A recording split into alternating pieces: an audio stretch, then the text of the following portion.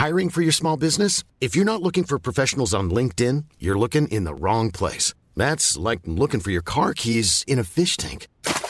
LinkedIn helps you hire professionals you can't find anywhere else, even those who aren't actively searching for a new job but might be open to the perfect role. In a given month, over 70% of LinkedIn users don't even visit other leading job sites. So start looking in the right place. With LinkedIn, you can hire professionals like a professional. Post your free job on linkedin.com/people today. Hey there, it's Michelle Norris. I'm host of a podcast called Your Mama's Kitchen. When I travel, I'm usually looking for a way to find a taste of home when I'm not at home. And one of the things I love to do when I am at home is entertain. And Airbnb allows me to do that. When I was in California recently, I rented a house that had a great kitchen. And when we were sitting around the table, we're all thinking, we're in someone else's house. Someone could be in all of our homes as well. If you have a home, but you're not always at home, you have an Airbnb. Your home might be worth more than you think. Find out how much at airbnb.com/host. Hey, y'all, welcome back to a Wednesday, August 2nd, 2023 edition here on the Chase Thomas Podcast. Oh, yeah, Wednesday. That means full ride college football show here on the Chase Thomas Podcast Network. Oh, yeah, college football on this very show each and every Wednesday with fellow University of North Georgia alumni Matt Green to talk about all things college football. This week, we continue our preview series, this time with the Pac-12 and a lot of agreements. Like, we're pretty much on the same page here when it comes to the Pac-12 and that hierarchy with Oregon State, Oregon, Utah, and Washington and USC, and we'll see just kind of where we're at with those, but maybe that kind of differs from where a lot of folks are nationally. But spoiler alert, we're pretty high in the Beavs coming into the 2023 season with DJU and company. But also talk about Pac-12, more conference realignment, what the future looks like for Pac-12 as a whole, Colorado moving to Big 12, some interesting nuggets and stats on year 3 college football coaches and how that pertains to Tennessee's Josh Heupel. For all my Tennessee folks listening to this edition of the program, also we do a deep dive into the Pac-12 and Utah, Colorado, Oregon, Oregon State, Stanford, UCLA, USC, the Cougs, and more. All that coming up next. Hey, y'all, thanks for checking out the Chase Thomas Podcast. If you are not already a subscriber and this is your first time listening, welcome to the show. Appreciate you guys checking out what we've got cooking here on the program. If you enjoy what you hear today, please make sure you hit that subscribe button on your preferred podcast player.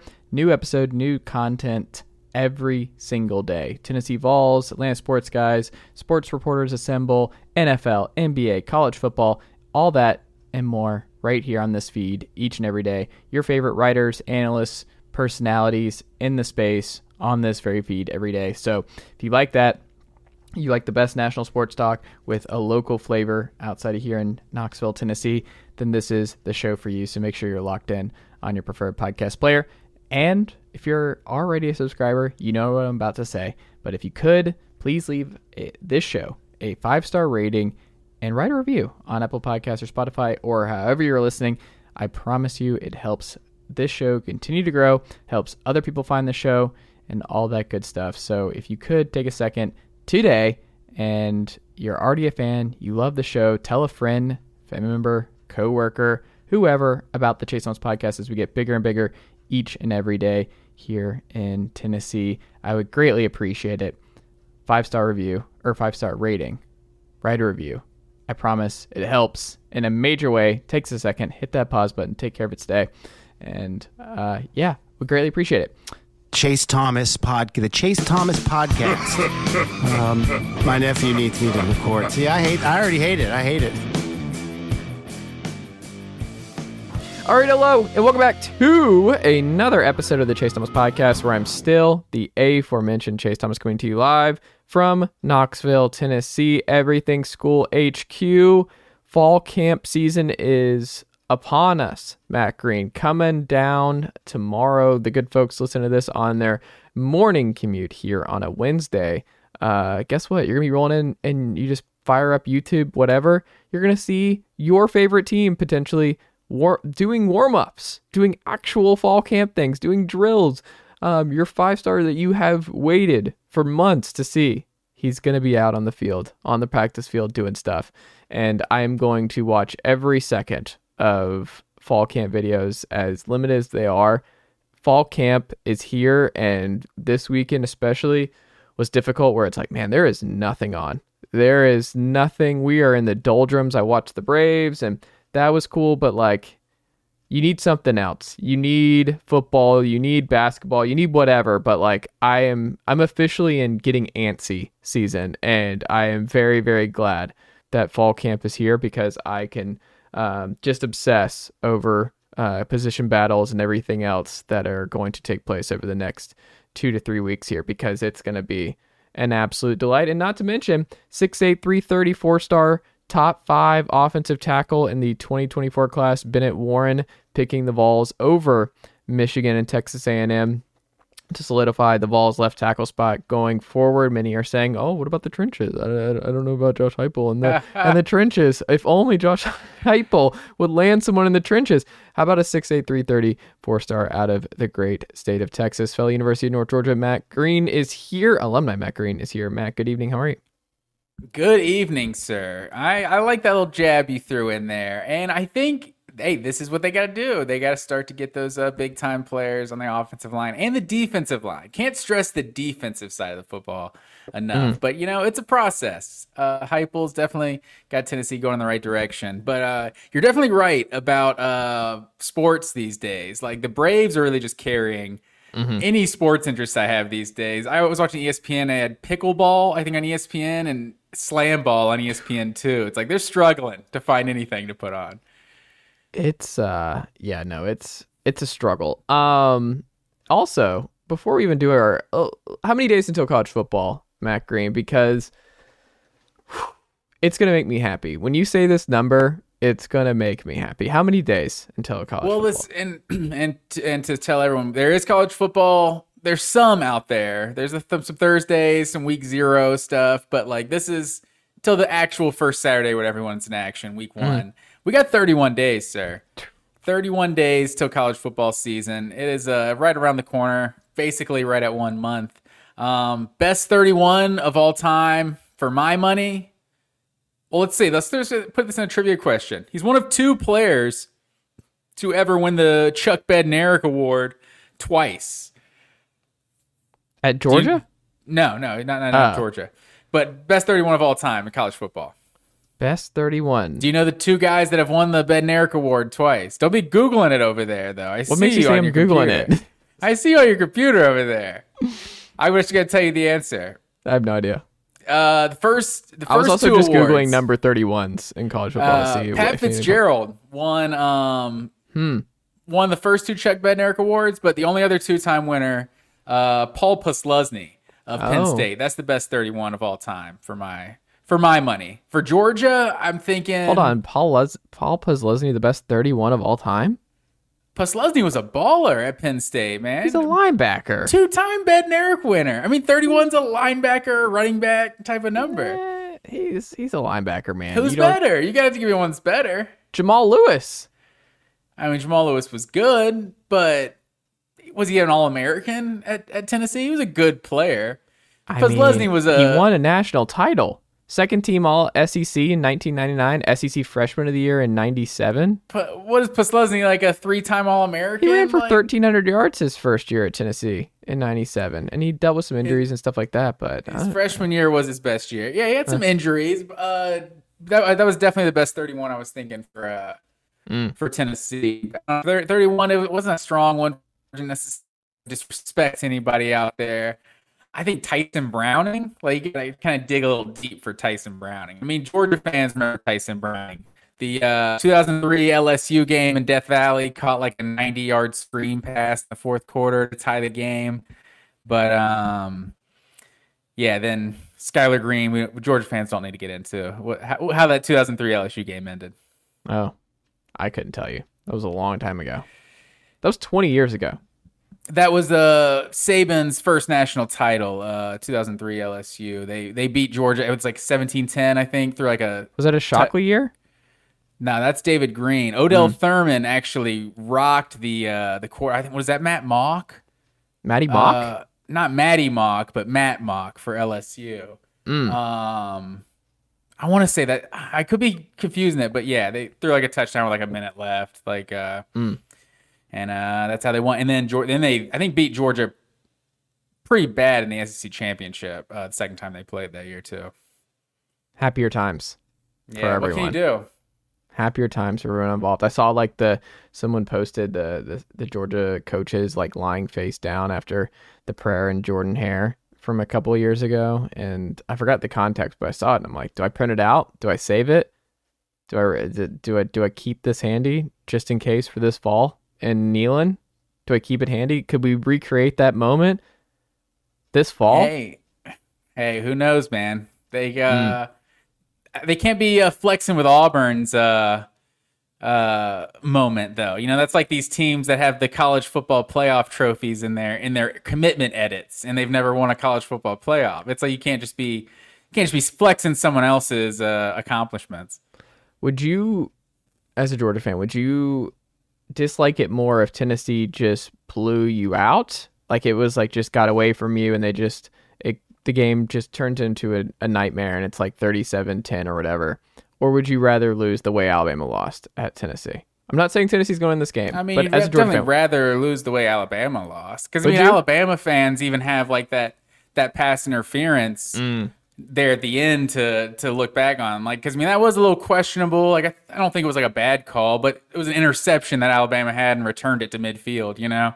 So it wasn't like a bad call. It was just late. It was just weird because it seemed. So if I'm an Alabama fan, I feel like we got hosed. You know, I'm sure that's what they think. So in terms of just getting absolutely run out of the building, like you can still go home and be like, we were the better team, but whatever happened and we lost. Like getting run out of the building is like, oh wow, is Tennessee on our level now? Like that's got to make you think, you know. So I think anyone would rather lose. What was it, 51-48? Was that the final score? I believe so. And that's obviously like a way more fun game. I experienced. I want to say, what was it? 2007 LSU or Georgia, Tennessee, of just getting run out of the building, and 52-49. I was like, it didn't sound right. I was looking at that. I was like, I feel like it was 52-49. That was it.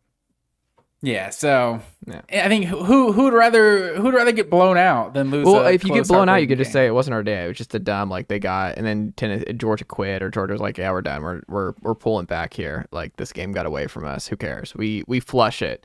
It's hard to flush the games where you're in it until the very end, and then you lose in a gut wrenching fashion. I don't know.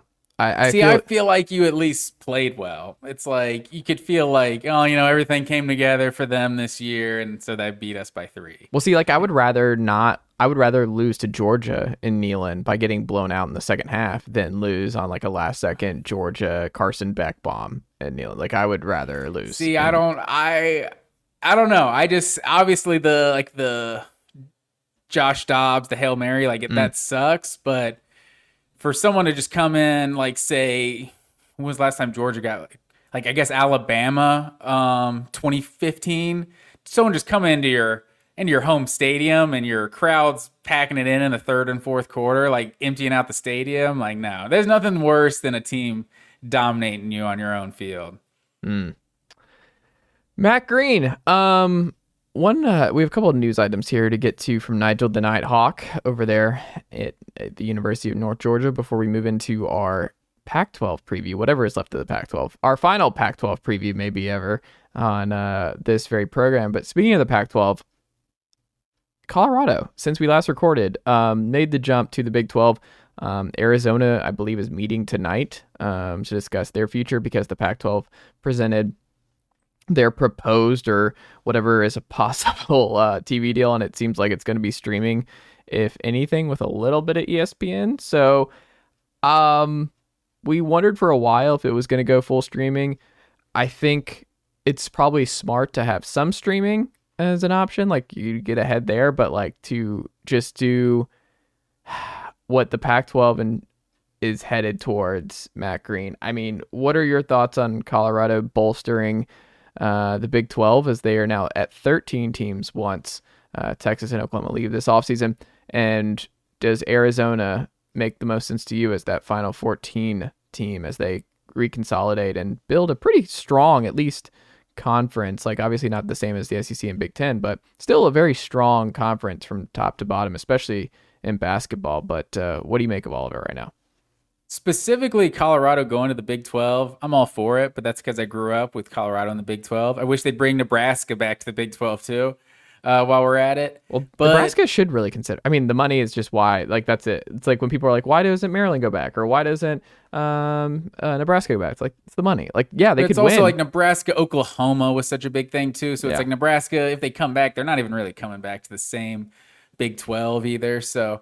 but this is just kind of a bummer to me, man. I feel like the Pac-12 is, I think over the last decade or so, clearly been the weakest of the Power 5 conferences. Like, I think people talk about it like it's some TV deal, like marketing or whatever. Like, that's why they haven't been in the playoff, this 14 play, like, as if, like, if there was just a one-loss Pac-12 champion, one-loss or better Pac-12 champion, they'd be in the playoff every year. Like, there's nothing inherently, like, keeping the Pac-12 out. Like, Washington got in, Oregon got in. If you're just a one-loss or better conference champion, the playoff wants to put in all these conference champions. Like, that's the cleanest way to do it. So it's just they've had a lot of 2 and 3 loss conference champions, and you're not going to get any playoff access in the 4-team format, unfortunately for them. But I feel like we still need a conference on the West Coast. Like, there's a reason all these conferences are broken down regionally.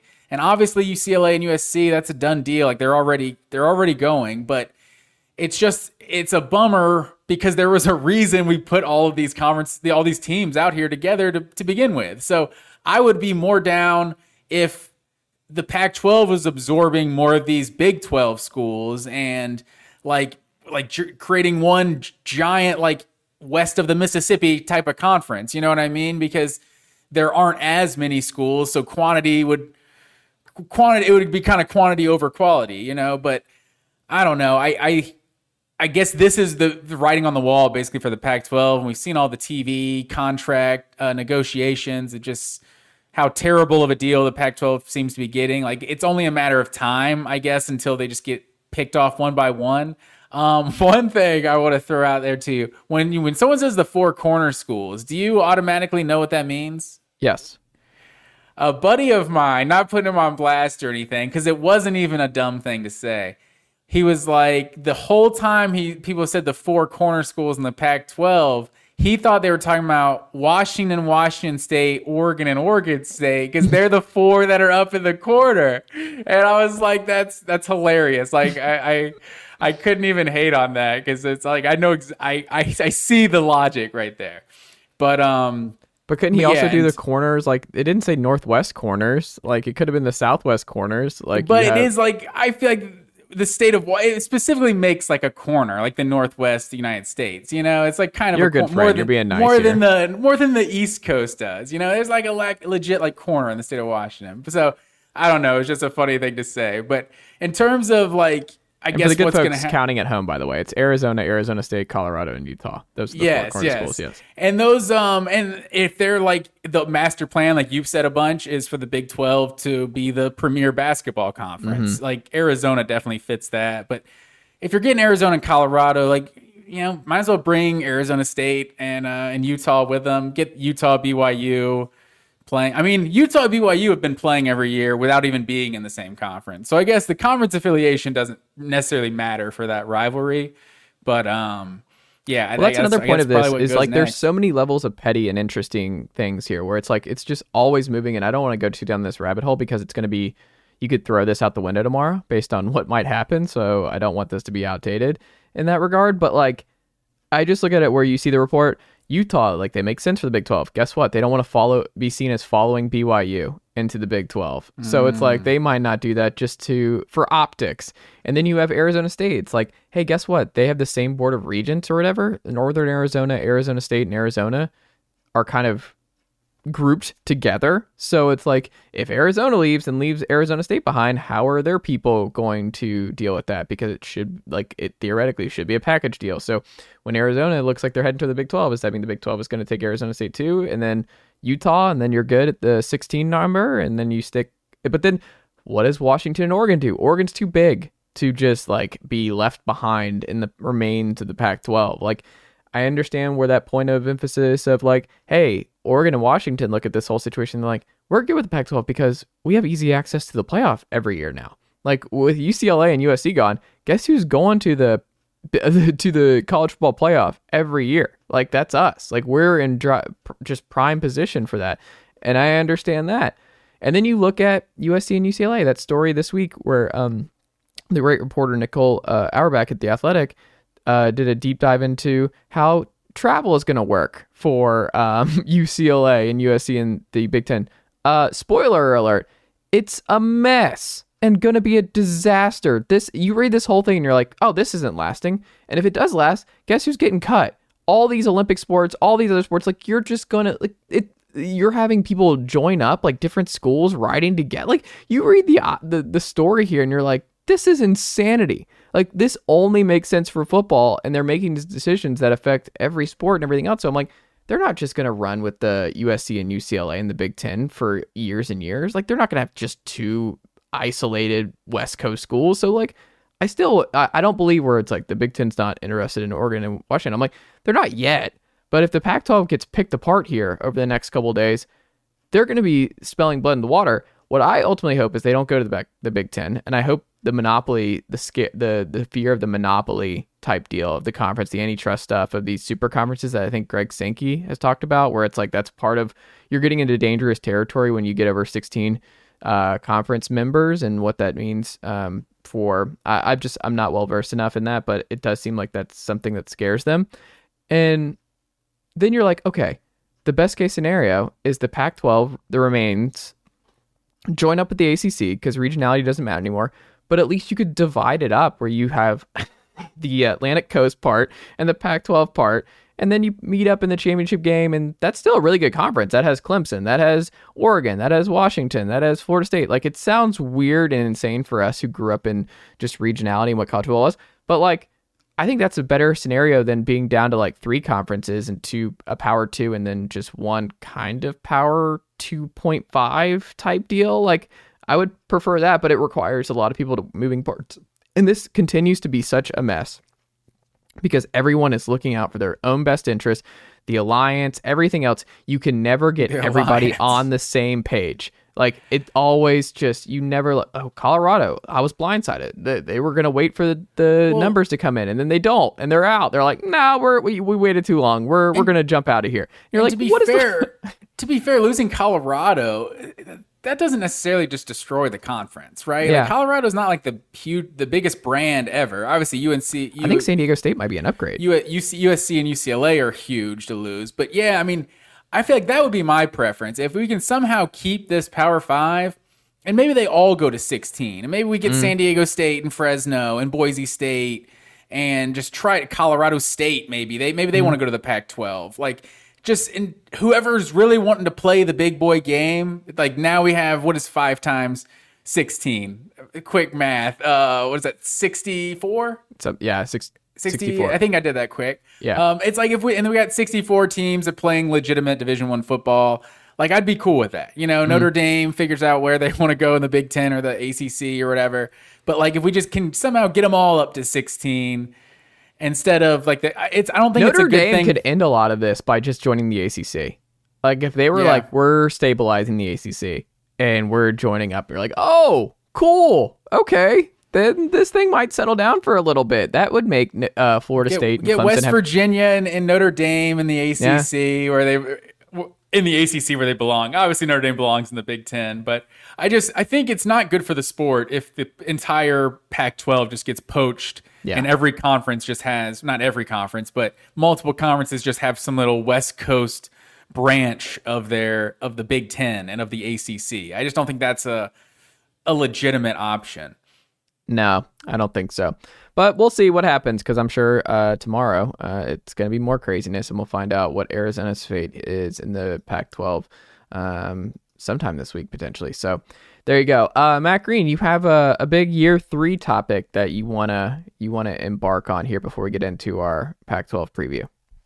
Yes, sir. I was crunching some numbers because I was talking with my brother the other day, and I was saying I'm all about the year two head coach. I think I'm a broken record here with how the guys do in year two. I just there's a big spike with a lot of head coaches, a lot of really good head coaches in year two. But what about year three? What happens in year three after we get this spike? All right, so I have 13 head coaches. I don't know if it's every coach, but I think it's every noteworthy coach I could come up with. 13 head coaches since like 2000 that have increased the win total from year one to year two by at least 4 games and won double-digit games that season. All but Sam Pittman, I guess, won double-digit games here in year two. So I'm going to run, because we talk about these year two head coaches a lot, and I think it blows your mind of how many there really are that just take off in year two. Bob Stoops, 13-0, won a national championship. Jim Tressel, 14-0, won a national championship. Mark Richt, 13-1, won the SEC, finished ranked third. Urban Meyer, 13-1, won a national championship. Gene Chizik, 14-0, won a national championship. Will Muschamp, 11-2, I think finished top 3, top 4 that year, top 5. Kirby Smart, 13-2, lost in the national championship. Dan Mullen, 9-4, year 2 at Mississippi State. Mel Tucker, 11-2, year 2 at Michigan. Sam Pittman, 9-4. Lane Kiffin at Ole Miss, 10-3, year 2. All of those head coaches won more than four or more games than they did the previous year. We got Josh Heupel down here currently in year 3. He did the same thing. Josh Heupel, Tennessee just went from 7-6 to 11-2 from year 1 to year 2. The only 2 head coaches of the last like 20 years that have won more games in year 3 than they did in year 2 were Nick Saban in year 3 at Alabama, and they won a national championship, and Pete Carroll at USC, year 3 at USC. Of all the coaches that had that actual year 2 spike, because there's some coaches that like don't fit this qualification. Like you look at a Dan Mullen at Florida, or like a Chip Kelly at Oregon, or LSU, Saban at LSU. A lot of those guys had solid year 1s that went into a good year 2. Of the guys that actually had just the mediocre year 1 and then took off in year 2, they on average, all even including the 2, Saban and Pete Carroll, all these guys averaged to 2.5 less wins in year 3. So I thought that was a really interesting stat. So you got Josh Heupel here at 11-2, 2.5 wins. Are they an 8-win team, 9-win team in 2023? It was just interesting how many of these coaches, like where do you sit on Josh Heupel in year 3? I've said 9-3 for a while. My gut says 9-3. I think the over/under is 9.5, right? I think that is right. Yeah, I tend to go under. I mean, here's the thing with Heupel in this year. What will ultimately decide, like the Florida game in early will tell me if they hit the over. Like if they win at Florida, then they're probably going to take care. They're going to be rolling. They get UTSA at home right after, and then they get South Carolina, and they'll win both. And then you're really cooking. Then it's like, I still think right now I would lean towards them losing both Bama and Georgia this year. And then I think they'll be favored in every other game. So 10-2 is probably realistic, but I just don't see that. My gut tells me they lose the 2 big ones, and then they either drop to A&M at home, at Florida. Still strikes me like until they do it. It's been 20 years. Like I can't get there. So we'll see what happens. Mizzou, Kentucky, all those games, they don't worry me. This feels like a 9-4 type year where they go 9 or maybe 10-3, where they go 9-3 in the regular season and win their bowl game, or they lose their bowl game because they play a big team or injuries, whatever. But like that's kind of where I'm at, and this is kind of 2024 and 2025 they could win a national title. They'll be in the blue chip ratio. They'll have Nico. They'll have talent, a lot more talent, and a lot of these 4 and 5 stars that have been in the program for 2 years at that point, they'll be more ready to go, more depth. I just can't shake the feeling that this is kind of a gap year, and it kind of speaks to what you're saying about year 3 and that kind of slight step back for a lot of these coaches. So I do think they actually win less, and that I would probably go with 9 being the case. And most Tennessee fans, by the way, feel that way, that this feels like a 9 or 10 win team. 10 at the most. And it's amazing. And I think there's something to it. Maybe there's some, just typically some of that junior, senior leadership is on board for year 2. And then you lose some of those guys and you kind of have to bring in some new faces in year 3. But it's kind of amazing how many guys there are. Like, obviously, like Bob Stoops and Jim Tressel, they followed it up like 11-2, 12-2 seasons. Like Georgia with Mark Richt, they went 11-3 the year after. Urban, after the 13-1 national championship, in between 2 national title teams, had a 9-4 team. Like that, I think honestly, 2007 Florida is probably one of the best 9-4 teams in like the history of college football. Like a Heisman Trophy winning Tim Tebow and everything. But you also got like guys like Gene Chizik, went from 14-0 to 8-5. Like Will Muschamp went from 7-6 to 11-2 to 4-8. It's like you never know what you're going to get. Kirby Smart, 13-2 to 11-3. Like we talk about Dan Mullen and Josh Heupel a lot. Year 2, Dan Mullen went from 5-7 in year 1 at Mississippi State to 9-4 to 7-6. So does Heupel take that same step back? Dan Mullen also went 10-3 year 1 at Florida, followed that with an 11-2, and then kind of a misleading 8-4 because they did win the East and they were a better team that year, but they did actually win less games. The COVID year kind of throws things off, but I don't know. It's interesting. I'm curious. There's a couple other guys we got in year 3 that did increase their team's wins by more than 4 games and from year 1 to year 2. Lance Leipold fits this. They went from 2-10 to 6-7. Jed Fish fits this. They went from 1-11 to 5-7. But then there's also some guys like Sarkisian went from 5-7 to 8-5. Like he hasn't had that peak year yet. So I don't know. We'll see. We'll see what year 3 holds for Josh Heupel. We shall see, Matt Green. Pac-12 preview. Is there a team to get things started here? Is there a team on USC's tier this year in the Pac-12? Because a lot of people are picking USC, Caleb Williams, back Heisman's, question mark.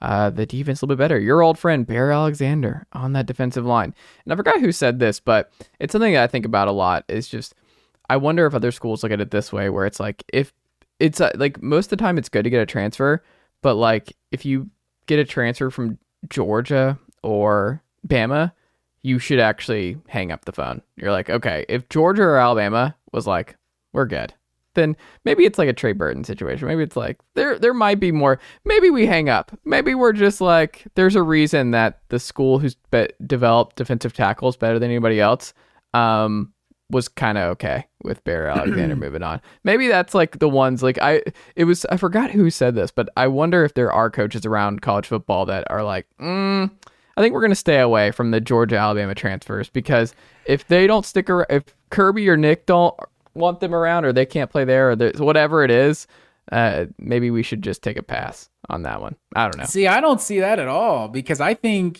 Georgia and Alabama are getting the best players around. So if a guy can't play at Georgia or Alabama, that does not mean that he can't play college football. Like I think you're definitely trying to get Georgia and Alabama's second stringers. Like, I mean, Alabama, that's 2 years in a row now with Jermaine Burton and now Tresman Marshall, like getting. Honestly, I mean, I guess you could probably say Jermaine Burton was a starter. He could have been a backup, potentially. I'm not really sure if he knew exactly what his position was or where he was on the depth chart, but Tresman Marshall was a clear backup for Georgia, and he's probably going to be starting for Alabama at inside linebacker this year. That's true, but in terms of the top in the hierarchy, I feel like you're going to say no. There are multiple teams that are on the same tier as USC this year, right? Yeah, without a doubt. I think there's definitely no hierarchy here. Like Utah is over here. Anytime anyone's getting hyped up, they're just like, hold on. How many Pac-12 championships have you guys won the last 2 years? Like nobody's won more as many as Utah. And I think I just look at Oregon. I think I look at obviously Utah. I look at Washington. I think all of those teams, yeah, I think Oregon, Washington, and Utah are all right there with USC. I think those are the top four. And I think this conference is really going to be kind of the same thing we saw last year, like 6 good teams and 6 bad teams. Like I think UCLA and Oregon State are also like, I think they're a tier below those other 4, but I think they're still going to be good teams next year. That's fair. I don't think there's a hierarchy either, and I think they're all very, very close. And they're all very different. Like, all of them have different strengths, different weaknesses. Like, UW's got just an insane amount of wide receiver talent. USD has the advantage at quarterback. You look at Oregon, I think the defense will be a lot better. They have a strong... there's just different things, and Utah obviously being the most physical and defense first. It's just very interesting at top. And then Oregon State, who was just unbelievable running the football last year, and you bring in DJ Uiagalelei, like, they have something to say. Did they win? They won 10 games last year total, right? With the bowl win over Florida, did they get to 10? I believe so. Yeah, so I mean, I think it's fair to throw them in that group of like, could they do it if DJU is back to his old self in Corvallis? The biggest unknown when you were going through your preview here for the Pac-12 for you, who do you think is still just the biggest unknown that you cannot get a read on going into this year? Well, I mean, this is probably the easiest answer of any of the conference previews we'll ever do, because the biggest unknown of any team in all of college football is Colorado. Like, I mean, what do they have, 70 transfers? Like, this is just the most unprecedented thing we've ever seen. Like, a program just be completely turned over from one year to the next. So I think it's obviously Colorado, and I mean, everyone wants to not to get ahead of myself, but this is the team that everyone wants to watch this year. Like, who knows what's going to happen?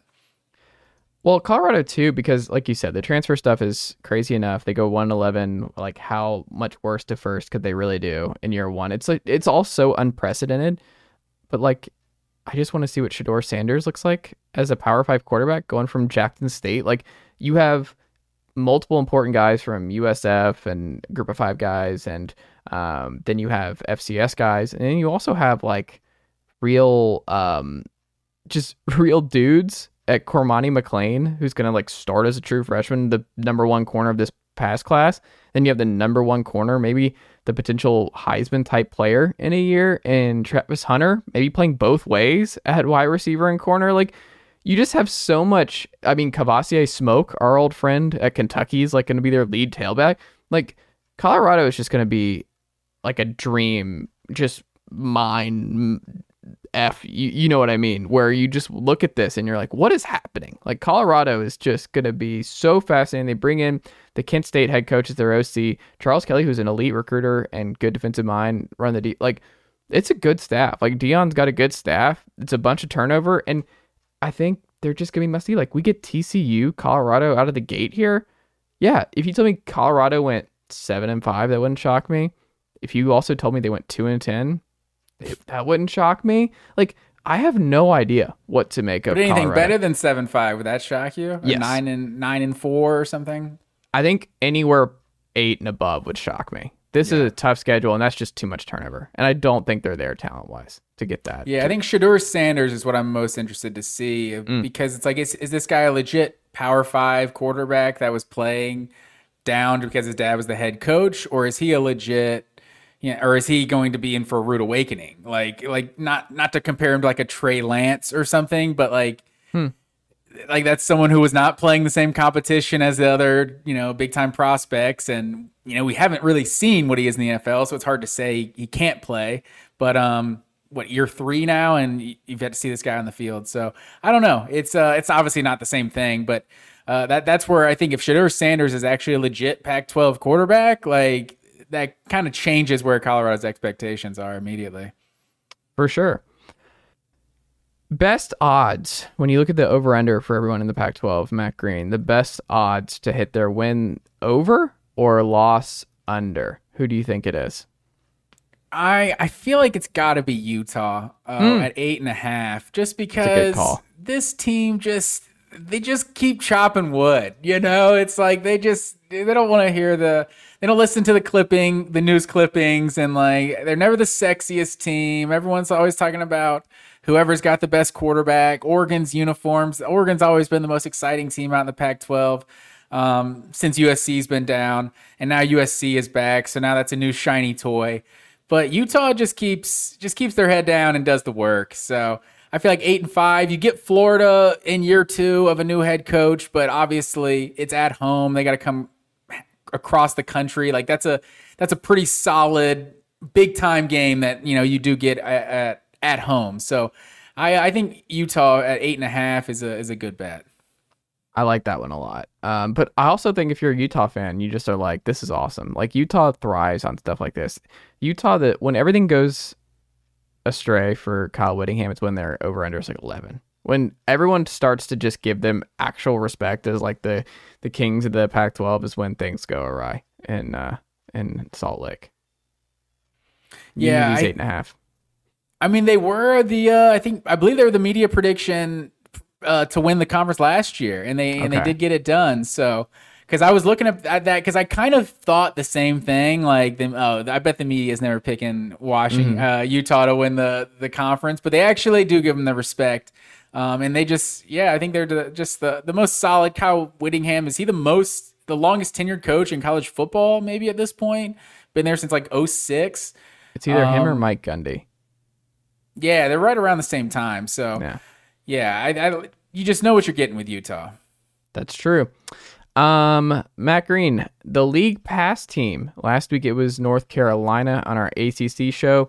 Who do you think is going to be the League Pass just most fun to jump into any of their games all year long? Who was the number one pick for folks who are staying up late on Saturday night this fall that are like, who do I want to watch in the Pac-12 week after week? Who will always be the most entertaining? Well, there's obviously the Colorado Dion thing. Like I don't know if it's a train wreck isn't the right word, because it's not just like you're all bad, but you're just watching because you just want to see what's going to happen. You're just out of curiosity. But in terms of like the team who I feel like is going to just be playing exciting games all year long, I feel like it's going to be USC because we know they don't play defense, so it's like this offense is going to be Caleb Williams is going to be doing crazy things, and they're probably going to be giving up 40 on the other side, and it's just going to be must see TV every Saturday night.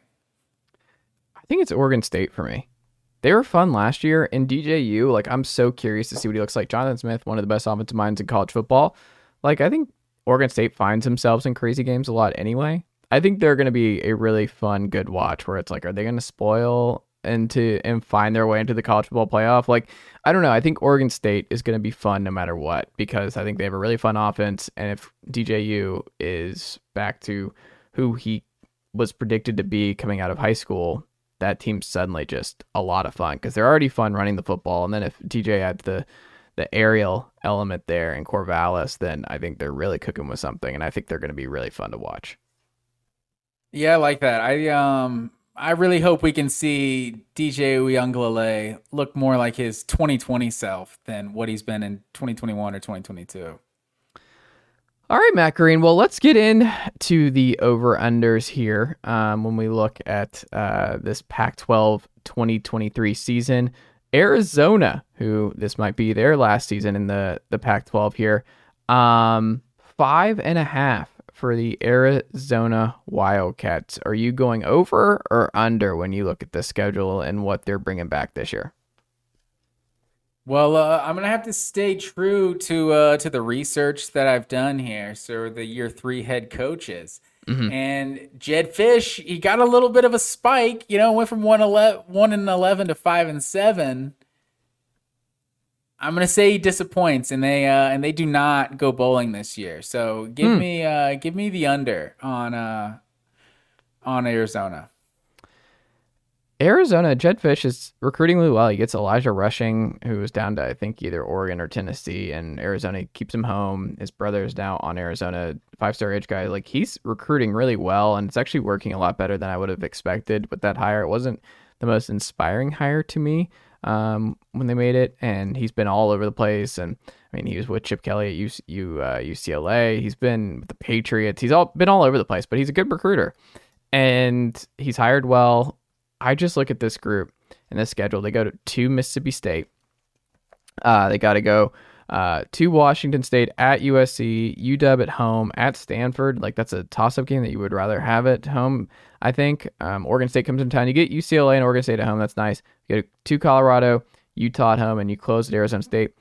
This looks like a 5-7 type deal, but I will say part of what makes Arizona a lot more fun now is their defense really sucks and their offense is good. Like Jaden DeLora and company, they're fun. They're going to score a lot of points. The offense is going to be good once again, but it's kind of there's some strong Rich Rod vibes here with the current iteration of the Arizona Wildcats. Very different style with Rich Rod and Jed Fish, but what they're doing is it's kind of similar, where it's just they're going to have a lot of explosion on offense. They're going to score a lot of points. They're going to be a league pass team to watch, but that defense was horrific last year, and I don't see the pieces. Like Justin Flo can be on this defense, but I don't think they have the dudes on the defensive line and the back end that they're going to be able to stop anybody again. So I think Arizona's defense sucks again, and it prevents them from going bowling. So 5-7 feels about right for Arizona, but still step in the right direction. Yeah, I mean, last year you had 5 teams win 10-plus games in this conference. Like, if that's going to happen, there's going to be a lot of teams losing a lot of games. It's just kind of the other side to it. Yeah, Jacob Singer going to USC, their best receiver last year, also not great. But you still got Jacob Cowing and McMillan, Territoria McMillan. They averaged 6. The defense averaged allowed 36.5 points per game last year. It's hard to win a lot of football games when you give up that many. Arizona. I love seeing games like Arizona, Mississippi State too. Like they're like the conference equivalents, like the bottom tier of the SEC playing the bottom tier of the Pac-12. It's like makes sense. Yeah, why doesn't Vanderbilt play Stanford every year? They should. Is Vanderbilt Duke? Are they playing that? I think that is this year, right? SEC preview in 2 weeks. I'd have to look at the schedule. I think Vanderbilt does play Duke, but well, they play Wake, which is basically kind of what they're doing. Yeah, we need to see more games like that. It's like an annoying guy you went to high school with, like an annoying girl you went to high school with, and they get together. You're just like, oh, well, you guys fit. You guys fit together. Oh man. That was. I felt like that was specific. Not throwing any shade at anyone specifically. We'll see who reaches out to you after listening to this show, Matt Green. Arizona State. There's somebody for everybody, That's not true. There's all kinds of people that never find somebody. I'm lucky enough to find but there's somebody out there. You're not looking hard enough. I like the positivity. Matt Green, Arizona State, 5.5 here. What jumps out to you about year one for Kenny Dillingham and his bunch?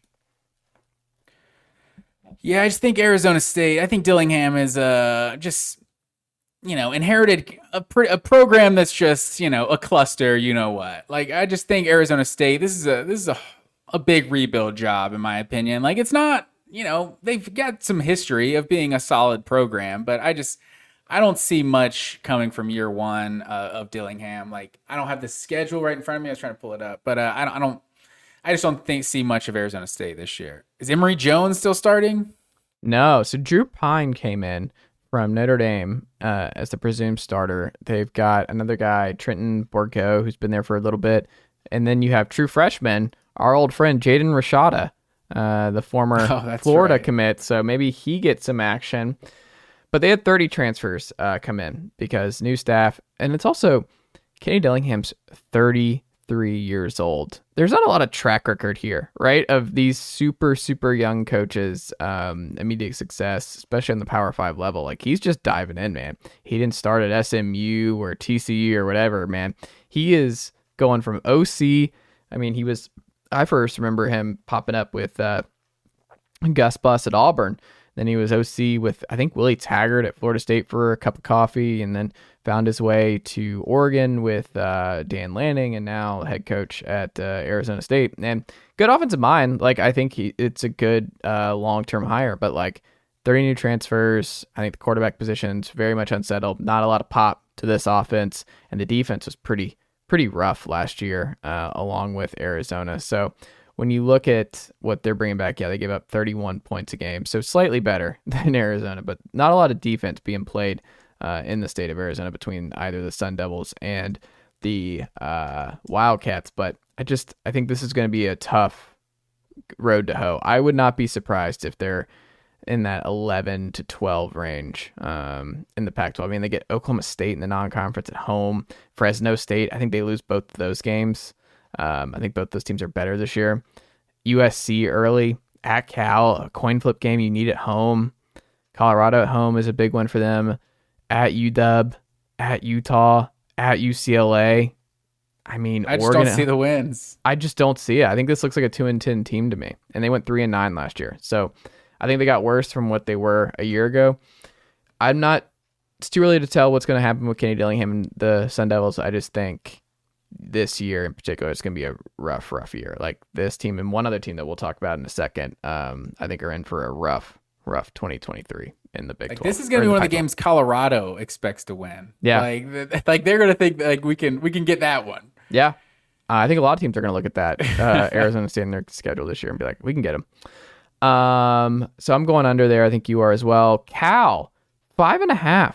Kind of high here for the Cal Golden Bears to me. Justin Wilcox, this program's kind of sputtered in recent years here in the Pac-12. Good defensive mind. He's gone through like a gazillion offensive coordinators. Bo Baldwin, Bill Musgrave.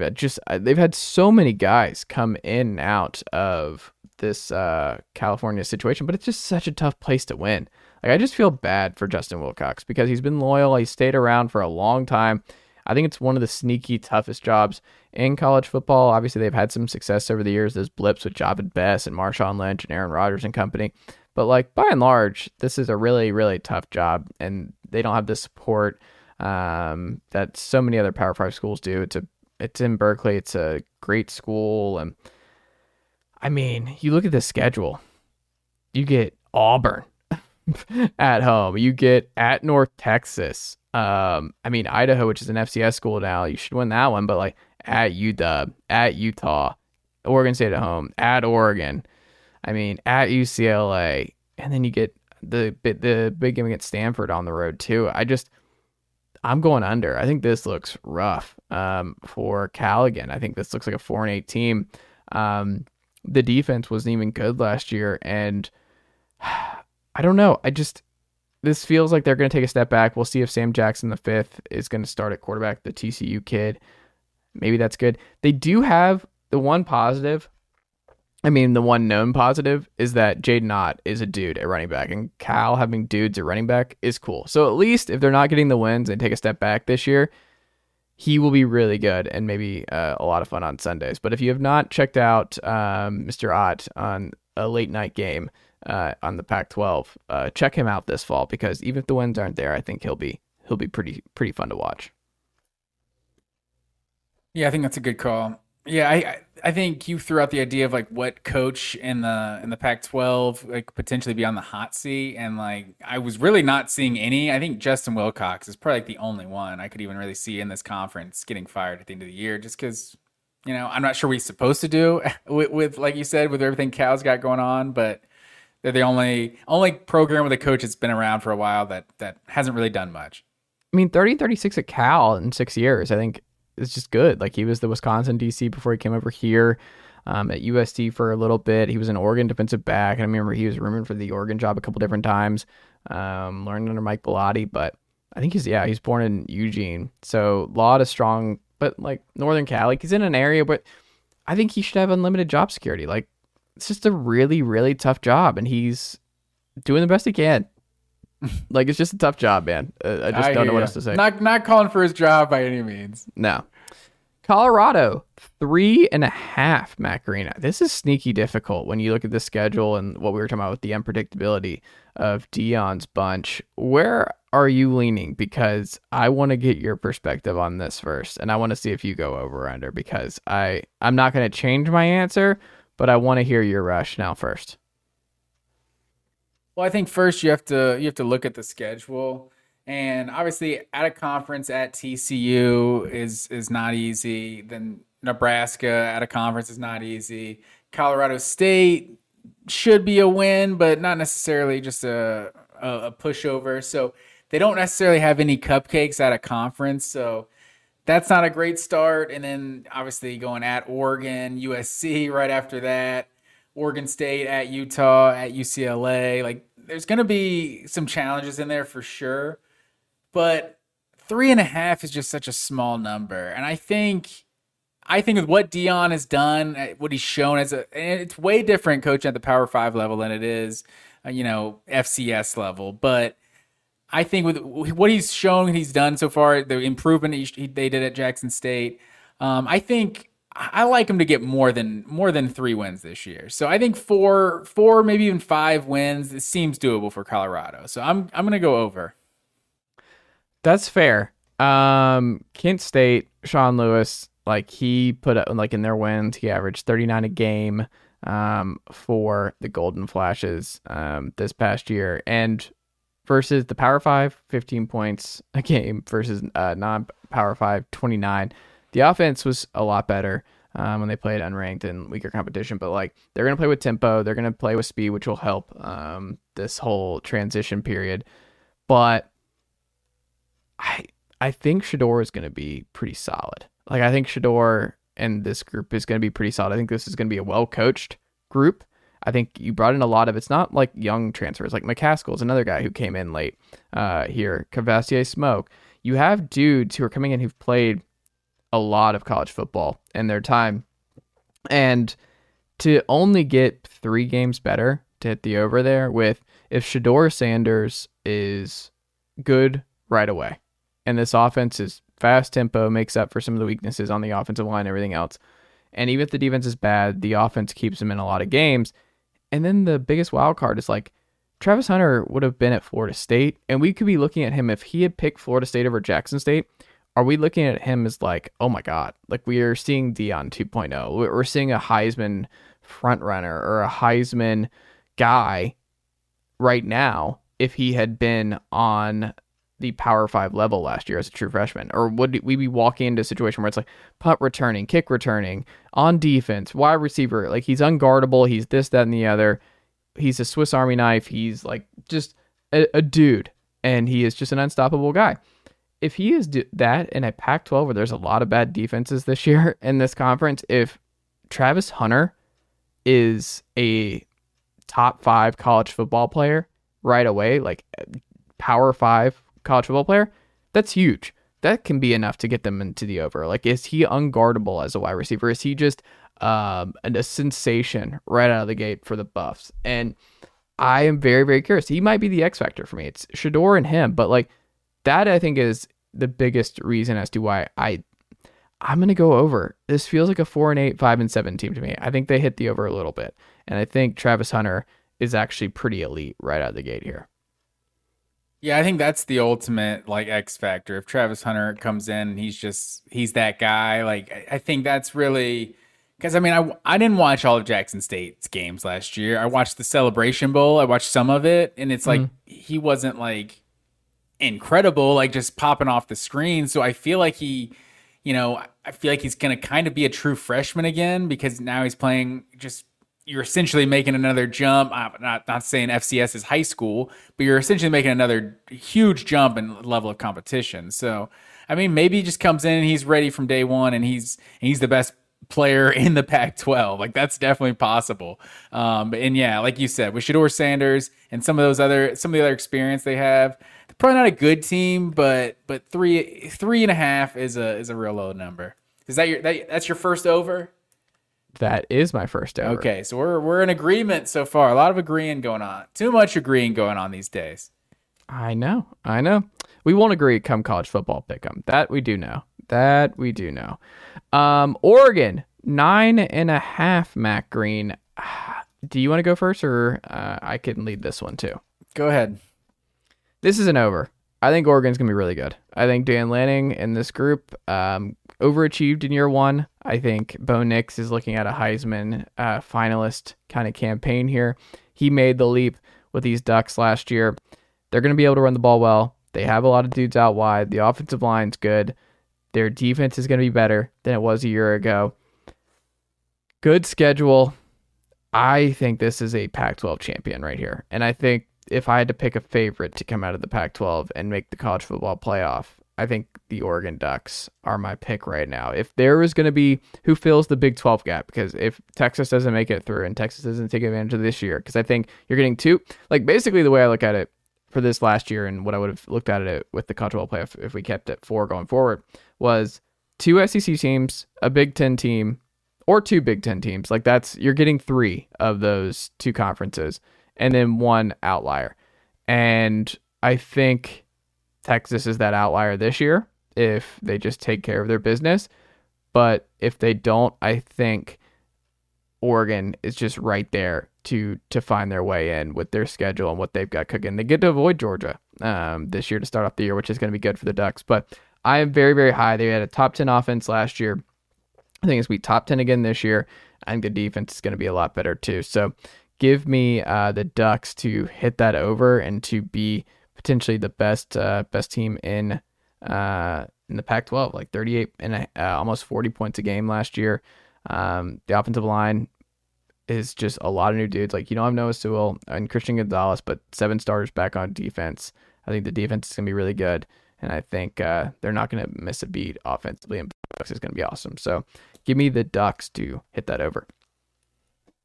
Our disagreeing is not going to start here, sir. I'm definitely all in on the Oregon Ducks in the Pac-12 this year. I think they have a lot going for them. On top of, obviously, I'm a broken record here, year 2 of Dan Lanning. Can we talk about the Kirby Smart similarities with Dan Lanning? Obviously, that's who he learned from. But Kirby also had those questionable decisions early on in his tenure. People question him being an X's and O's guy, right? The fake punt versus Alabama. Some super questionable decisions by Dan Lanning in year 1, and they still managed to win 10 games, and they were right there, almost got into the Pac-12 championship.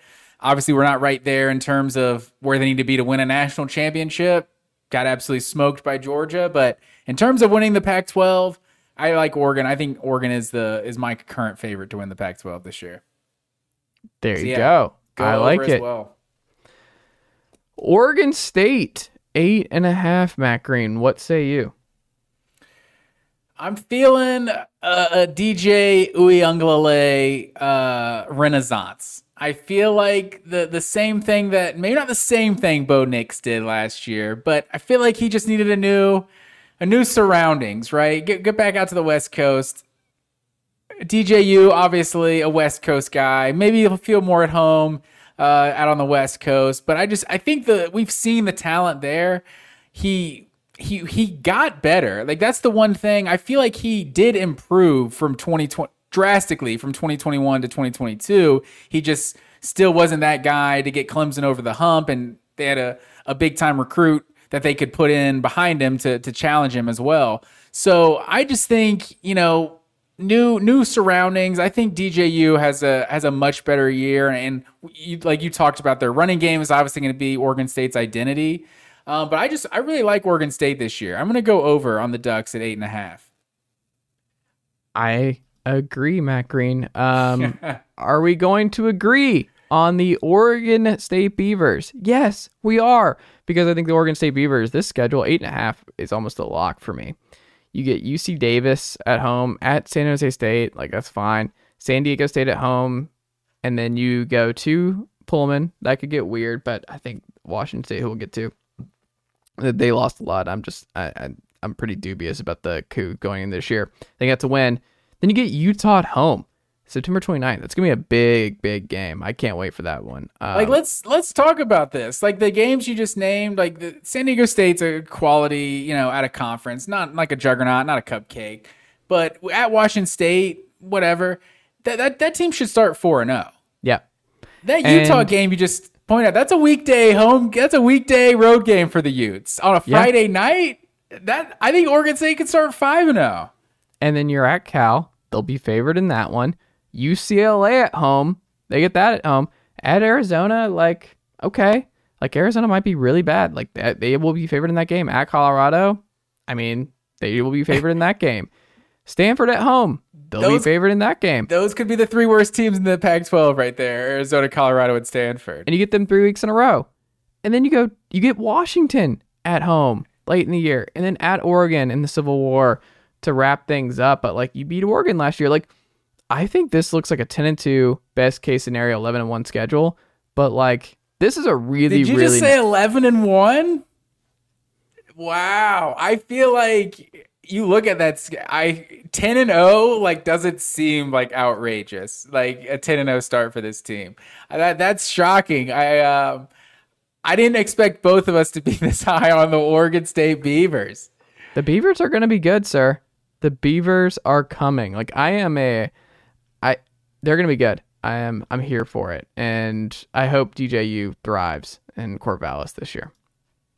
I like it. I've never seen a schedule just more kind of like perfectly mapped out for a team. Like Utah is a very difficult game, but to get it on a Friday night, there's just something weird that happens on Friday nights. And then UCLA is one of the best teams, one of the better teams in the Pac-12, but to get them at home, like this thing really does like work out for a potential 9-0, 10-0 type of start. Matt Green. Also, there's a way. Like, what would this? I mean, there's a scenario where there's an immediate rematch in the Pac-12 title game. If Oregon and Oregon State run the gauntlet here, and then they get matched up in the final week of the season, they might have to do a redo. It might be an Auburn-Georgia situation for the Ducks and Beavs in the Pac-12 title game. Oh man, that'd be a real bummer. Like that's the one thing that I think from losing the divisions is getting an Oregon State back to back, because that's going to be an insane. Like if those two teams are 10-1 going into the Civil War, I don't think they call it that anymore, but whatever. Yeah. Like both in the top 5, top 8 or so of the rankings, like it'd be insane. And then whatever happens, they play again next week. Like that's not what we want. But with the Pac-12, like I think we're going to have a lot of, like we saw last year, we had 5 teams win double-digit games last year. So I think we're going to have a lot of teams. So the chances of a rematch aren't necessarily just a foregone conclusion. But potentially like Ohio State, Michigan, in future years, getting that back-to-back would just be such a buzzkill. I agree. Matt Green, Stanford, 3.5.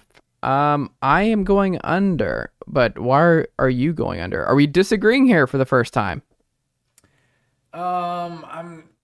Tell me the Stanford schedule real quick. Let me pull it back up for you. You got it up? Let me see. 20 football schedule. Okay, I got it. Let's see. I've seen who they play out of conference. At Hawaii. Can they get 4 wins? Like out of conference, at Hawaii, Sacramento State, and who's the other one? What am I missing? Notre Dame. The other, it's like that's where you were probably going to get it. So it's like racking up 3 cupcakes out of conference. No, with how good the Pac-12 is this year, you don't play all. Do they play all the preseason ranked teams? I think they do. USC, Oregon, Washington, Oregon State, and then add Notre Dame on top of that. Like, no, I'm with you here. I'll go under on the Cardinal as well. They gave up 224 yards a game on the ground, 36 points per game. Just a humongous amount of turnover for Troy Taylor, who I actually think might be pretty good for them over the next couple of years. Just kind of that he's not Paul Johnson, but they're going to get back into we're playing some just high octane, fun offense that's built around 2 and 3 stars. Maybe Dave Clawson's a closer comp, but I think Troy Taylor might actually be a fun. Like he's been really successful at the FCS level. And they're getting away from that pro style stuff that they've done with Harbaugh and Shaw and company. They're going to be fun. I just think it's going to be a lot of dudes that they just they're going to be a ways away. They're only returning 6 starters on both sides of the ball, and this schedule is just like you said. You get Notre Dame in the non-conference, even at Hawaii is not a gimme. At USC, Oregon, like I just looked through the schedule and I'm like, I don't see many wins. Cal at home maybe. But goodness gracious, I do not like this schedule for Stanford at all. This looks like 2-10. I think they go 2-10, maybe 1-11. I think they're the worst team in the Pac-12 this year. Yeah, I think you're right. I think they are going to be at the bottom. UCLA. This one was sneaky tough. 8.5 for Chip Kelly's Bruins. What say you? Yeah, I agree. I think this one was a tough one. Obviously, you got Dorian Thompson-Robinson is gone, and Zach Charbonnet is gone. Chip Kelly, we do trust, whoever he plugs into his offenses to get the most out of them. Is this Dante Moore? Is he going to be the starter? Is that what we think?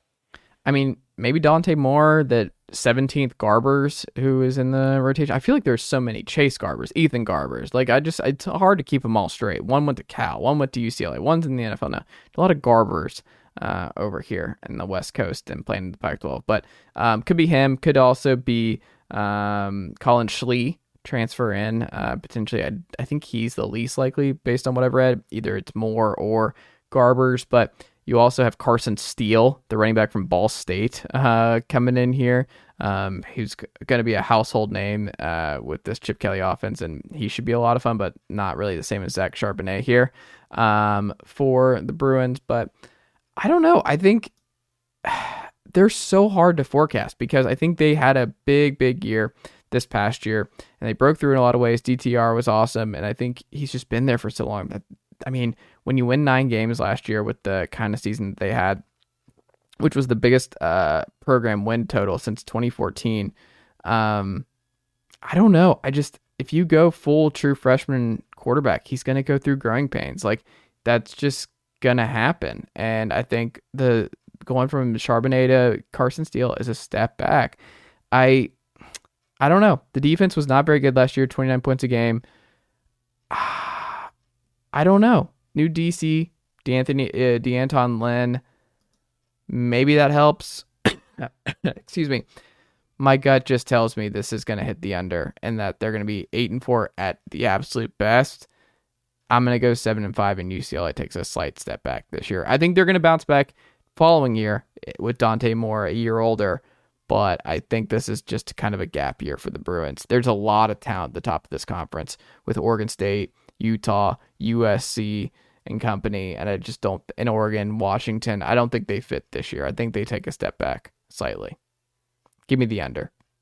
Yeah, we agree again, sir. Oh, no.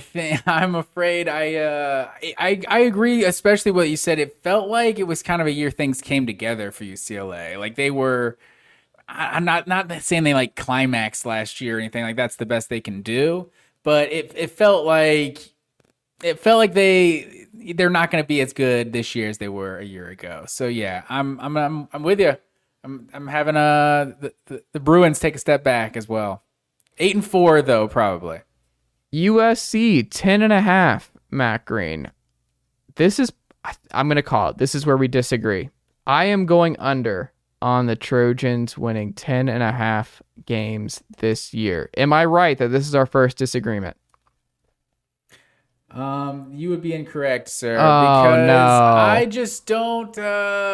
You can't. You got to play defense, and with USC, it's not a super difficult schedule. Like it in terms of what some of these teams in the Pac-12 are facing. They do add Notre Dame on, like Stanford does, and they have to go at Notre Dame. But I like Oregon a lot this year. I like Washington. I like Utah. Like, Utah has had their number. Like, that, how many times in a row now has Utah beat them? Like, they do get that one at USC, but I think this team has 10-2 written all over it. Cause I just think when you're that flawed on one side of the football, like and this conference is really good this year. I think some of those Big 12s that Lincoln Riley was able to get through with Oklahoma, like, where there was one other good team where they one year they got to the college football playoff by Baylor being their only ranked win, and they just beat Baylor twice. It's like we had no idea how good Oklahoma that was that year, but we know they were better than Baylor. So I think the Pac-12 is stronger this year than a lot of those Big 12s were, honestly, under Lincoln Riley. And I don't think, being as flawed as they are on the defensive side of the ball, I think they're just bound to maybe not even lose to one of the other big names out there, but maybe just not show up a week against Arizona or against Arizona State or something, or Colorado. Like, I just think when you don't have a defense, like, you can get in a shootout with anybody. That's fair. Like, he's very loyal to Alex Grinch. It kind of reminds me a little bit of the Todd Grantham stuff.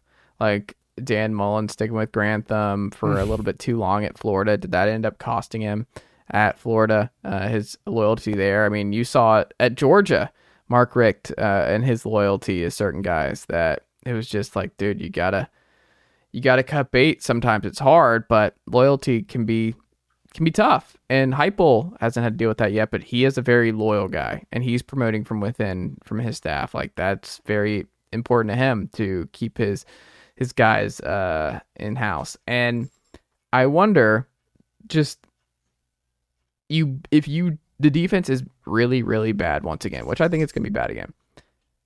You're like, you just burned 2 years of elite best quarterback in the country play because you just refuse to address this defense. Like, it cannot continue to be the thing where you're just like, the thing about USC, that defense was bad last year, but they were also incredibly lucky. Like, their turnover margin, we talked about in the program, like, their turnover margin was stupid in the Pac-12. Like, they were elite. They were in a league of their own in forcing turnovers and not giving up any turnovers last year. That was their bread and butter. I don't see that that carrying over this year. I don't see them being that exceptionally lucky and forcing that many turnovers and the offense not turning the ball over to that extent last year. Like, their turnover, hard thing to sustain for sure. Yeah, they take a step back. They don't have the dudes. I'm not a believer in this defense. And you could sell me on, look, Caleb Williams was pretty amazing and he'll be good again. But this schedule for USC down the stretch, whoever did USC's schedule did them a gigantic disservice, because they are looking. It depends, though. Well, here's what I would say. This schedule is lining up where it's like, oh, the beginning of this season, it's going to be like USC is going to be put in the first college football playoff rankings. Everyone's going to talk about this start for USC. Caleb Williams going back-to-back Heisman. He's going to put up big-time numbers. This schedule just puts the overrated USC where everyone's going to be like, see, they're coming. They're bouncing right back. To have, folks, this is the schedule for the last, let's just go the last 6 weeks. I'm not sure how I feel right now. You're just taking the words out of my mouth right now. I'm agreeing way too much with Chase Thomas right now. I'll throw some Tennessee stuff in there. I'm like, they're going to start 6-0. Yes. Caleb Williams is going to have 23 touchdown passes in the first 6 weeks. It's like clear back-to-back Heisman. Like, it's all going to happen. They're going to be ranked number 3. Yeah. Maybe number 1 with how much they're scoring. Like, then you get at Notre Dame, Utah at home, at Cal, Washington at home, at Oregon, UCLA at home.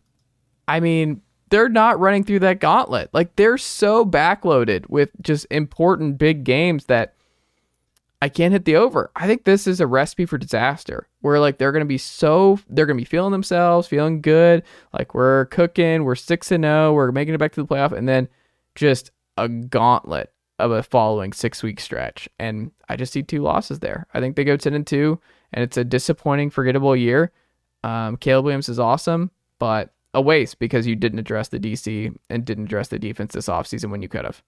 There is another way to look at it, though. Like, having such a soft first 6 games of the season, like, might allow you to kind of come together.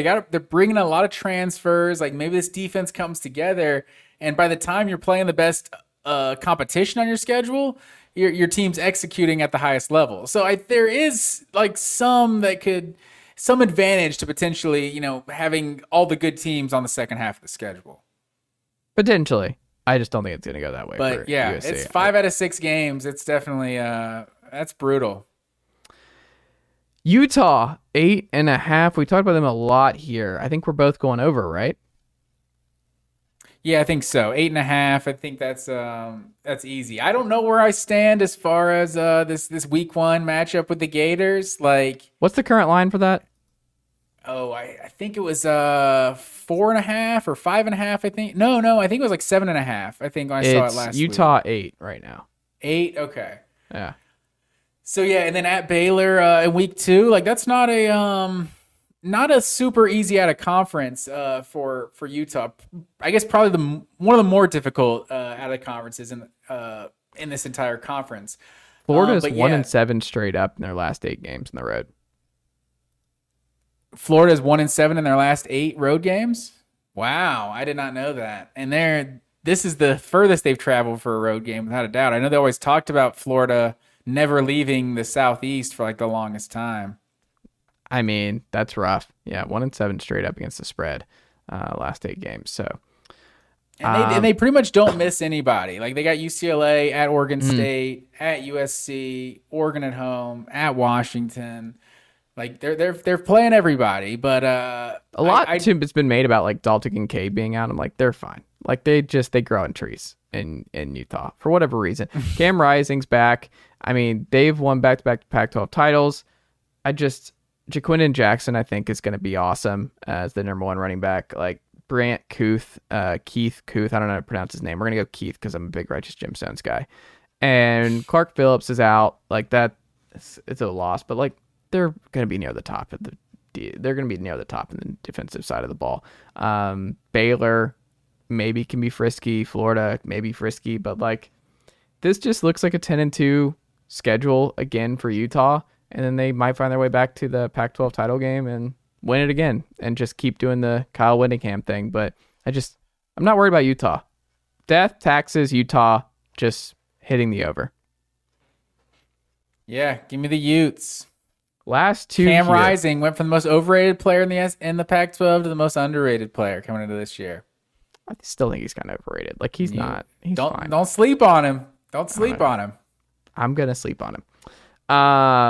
Washington. The Washington Huskies. A lot of Pac-12 title love. Some college football playoff dark horse love. And Vegas likes them too. Second highest odds in the Pac-12 coming into this year. Tied with Oregon. 9.5 over under, Matt Green. Where are you at? Because I don't believe Oregon State, Oregon, and who else do we have hitting? Man, are we doing this? Oregon State, and Utah. Yeah. Is that what you were going to say? All four of them cannot win 10 games. I'm going under on the Huskies. They did it last year, but I guess some of those are from the bowl game that got them to 10. I think I'm leaning under. You look at, I think it was NFL Draft Buzz I was looking at, of like the top 5 or 6 Pac-12 players in their rankings for next year's draft. I think of the top 5 players, 4 of them played for Washington. So you got Michael Penix, obviously, is getting some first round love there. The receiver, Rome, I forget how to pronounce his last name. Adunze. Yeah, and then the 2 edge rushers are both getting some first round potential hype. So I think Washington is a super talented team. They got at Michigan State at a conference who, I mean, they might be a pretty bad team this year. So like they should run the table at a conference. But I'm kind of with you. I don't think all of those teams can hit the over on their schedules this year. So I think Washington's gonna be good. I think Michael Penix is good. I think 9-3 is probably what this team does. So give me, because also USC, we went under on USC, but they could still win 10 games as well. So I just don't know if there's room for all of these teams at the top. But I think Washington's gonna beat some people, but they're gonna lose a couple games as well. So yeah, give me the under, and we're gonna agree on like every single Pac-12 team. They're just, the secondary stinks. And I think, it's going to be nice for them to get Oregon and Utah at home. That's big. Like, and we should say, like, they averaged 40 a game last year. And I think the offense is going to be loaded again. Kalen DeBoer is one of the best offensive play callers and offensive minds in the sport. I'm not sure about this defense. And also, here's the other thing. Michael Penix Jr. was healthy all of last year. He's had health concerns. Like, what if he gets banged up? That is very much in play. Do they get 12 healthy games of Michael Penix Jr. again? Because you can see how it gets unraveled very quickly if that's not the case here. But it's weird saying out loud, but I trust Oregon State more than Washington as a complete team going into the 2023 college football season. Also, just like their schedule a little bit more. For the schedule goes a long way for sure in terms of Oregon State. But I do like Penix a lot, so it's tough to pick against them. But yeah, I think someone's got to lose some games in this conference. For sure. Speaking of losing some games in this conference, the Washington State Cougars, Matt Green, as we wrap up here this Tuesday night, Wednesday morning edition here on the Chase Thomas Podcast. Matt Green, the Washington State Cougars, the forgotten team, Jake Dickert's group. Not one of the 4 corner schools. Not one of the 4 corner schools. 5.5 for you. I'm going under. What say you? Yeah, I think we said at the top, like there's going to be 6 good teams, there's going to be 6 bad teams, and I think Washington State is one of the bad teams. Granted, last year they were the one that didn't fit either, that weren't the good team or the bad team. They were able to get to a bowl game. But yeah, I'm with you. Like Wisconsin at a conference, like I don't like that. And getting Oregon State at home, at UCLA, at Oregon, at Washington. I just think there's a lot of losses on Washington State's schedule. So yeah, give me the under as well to complete the sweep. And I apologize to our listeners for us just sitting here agreeing on all the same picks. It's terrible radio. Look, but we're also going to be honest. We're not just going to go the hot take route to disagree just to create some buzz here. That's not what we're about. We're about transparency and honesty. And unfortunately, we agree here. And I mean, Cameron Ward's going to be a lot of fun. 3,000 yards last year, 23 touchdowns. He's back. He'll be fun. New offensive and defensive coordinators here. It always sucks when you see, like, obviously with Singer going from Arizona to USC, and then you see Washington State's starting left tackle, Jarrett Kingston's going to be the starting left tackle at USC. Like, just, I hate it's one thing to do the transfer rule. I hate in conference transfers like that. That just sucks. Like, you read that, and it actually makes me mad that Washington State loses their offensive tackle to USC. Like, that's just, I hate reading that. Like, it actually annoys me. But they had the 3rd best scoring defense in the conference last year. They just lost I think this offense. Yeah, something feels different about Washington State having, they got a good player. USC's like, oh yeah, we'll take him. Yes. As opposed to like Latavius Brinney, like doesn't play as much at Georgia, so he goes to Arkansas to get more ticks. It's like, it's the same thing, but it feels a lot different. It does. But I got the under. This is a tough schedule once again for the Cougs, and they lose so much on offense, and Cam Ward can only do so much. I think the defense is still just pesky, and I think Washington State's going to be in a lot of games they shouldn't. Ben Arbuckle, we'll see what he does with this group, but I mean, the Cougs, they just have a ceiling, and they're just kind of coasting. Dickert's fine. I think he's a good DC, but there's not a lot of buzz. There's not a lot of excitement. Mike Leach got a lot out of this program. I don't know. It's just not the guy for me. Like, Wisconsin at home should be super interesting early, and how that game goes, because they did win at Wisconsin last year. People forget that one. We'll see how Pullman goes against the Cougs, or against the Beavs rather, at USCLA, at Oregon. I mean, at UW. It's just, this looks like a 5-7 group to me this year for the Cougs. Well, that'll do it, Matt Green. Last thing, your champion. Who's in the conference championship? Are we going to agree on this too? I'm going to go Oregon, Utah, and Oregon wins the Pac-12. Okay, this is the one thing we'll disagree on. I got Oregon winning the Pac-12 and beating USC. I would be floored if USC makes the Pac-12 title game. Floored? You'll be floored if USC wins like 10 games. That'll shock you? Yeah. What are they, preseason like 6? The schedule and everything about this season just reeks 9-3 to me. 8-4, 9-3, like a step back here. No, I could see it. I think like we've said multiple times, the Pac-12 is going to have a lot of really good teams. They love cannibalizing themselves. Yeah, and I could definitely see that happening. I think I see them at worst 10-2 going into the Pac-12 championship. Okay. But yeah, I guess so far we both got Texas, Clemson, and Oregon winning each of the conferences. We don't have the same teams in the conference championships, but we're agreeing so far on 3 of our 3 conference champs. I think we're going to disagree on the 2 big ones that are coming up the next 2 weeks here. I don't think we're going to agree on the SEC and the Big Ten all that much. I think we're going to have some fun disagreements here, sir. Oh, yeah, man. I'm ready for it. I'm ready for whatever Tennessee stuff you're going to talk. I mean, I said 9-4 or 9-3 this year. That's true. I'm a reasonable Tennessee fan. I predicted them exactly right last year at 10-2. I even predicted the games that they would lose and win last year. That's fair. You were all over the Tennessee prediction. I don't think you realized how heartbreaking it was actually going to be once it happened, but you were all over it. Hey, I got to pull some of this program, I would say. Matt Green for that guy down there in Tequila, Georgia. Matt Green for myself up here in Knoxville, Tennessee. I'm Chase Thomas, and that will do it for this edition of Full Ride here on the Chase Thomas Podcast. We'll be back next week. Yes, sir. Nicely done, nephew. Chase Thomas Podcast. Hell yeah.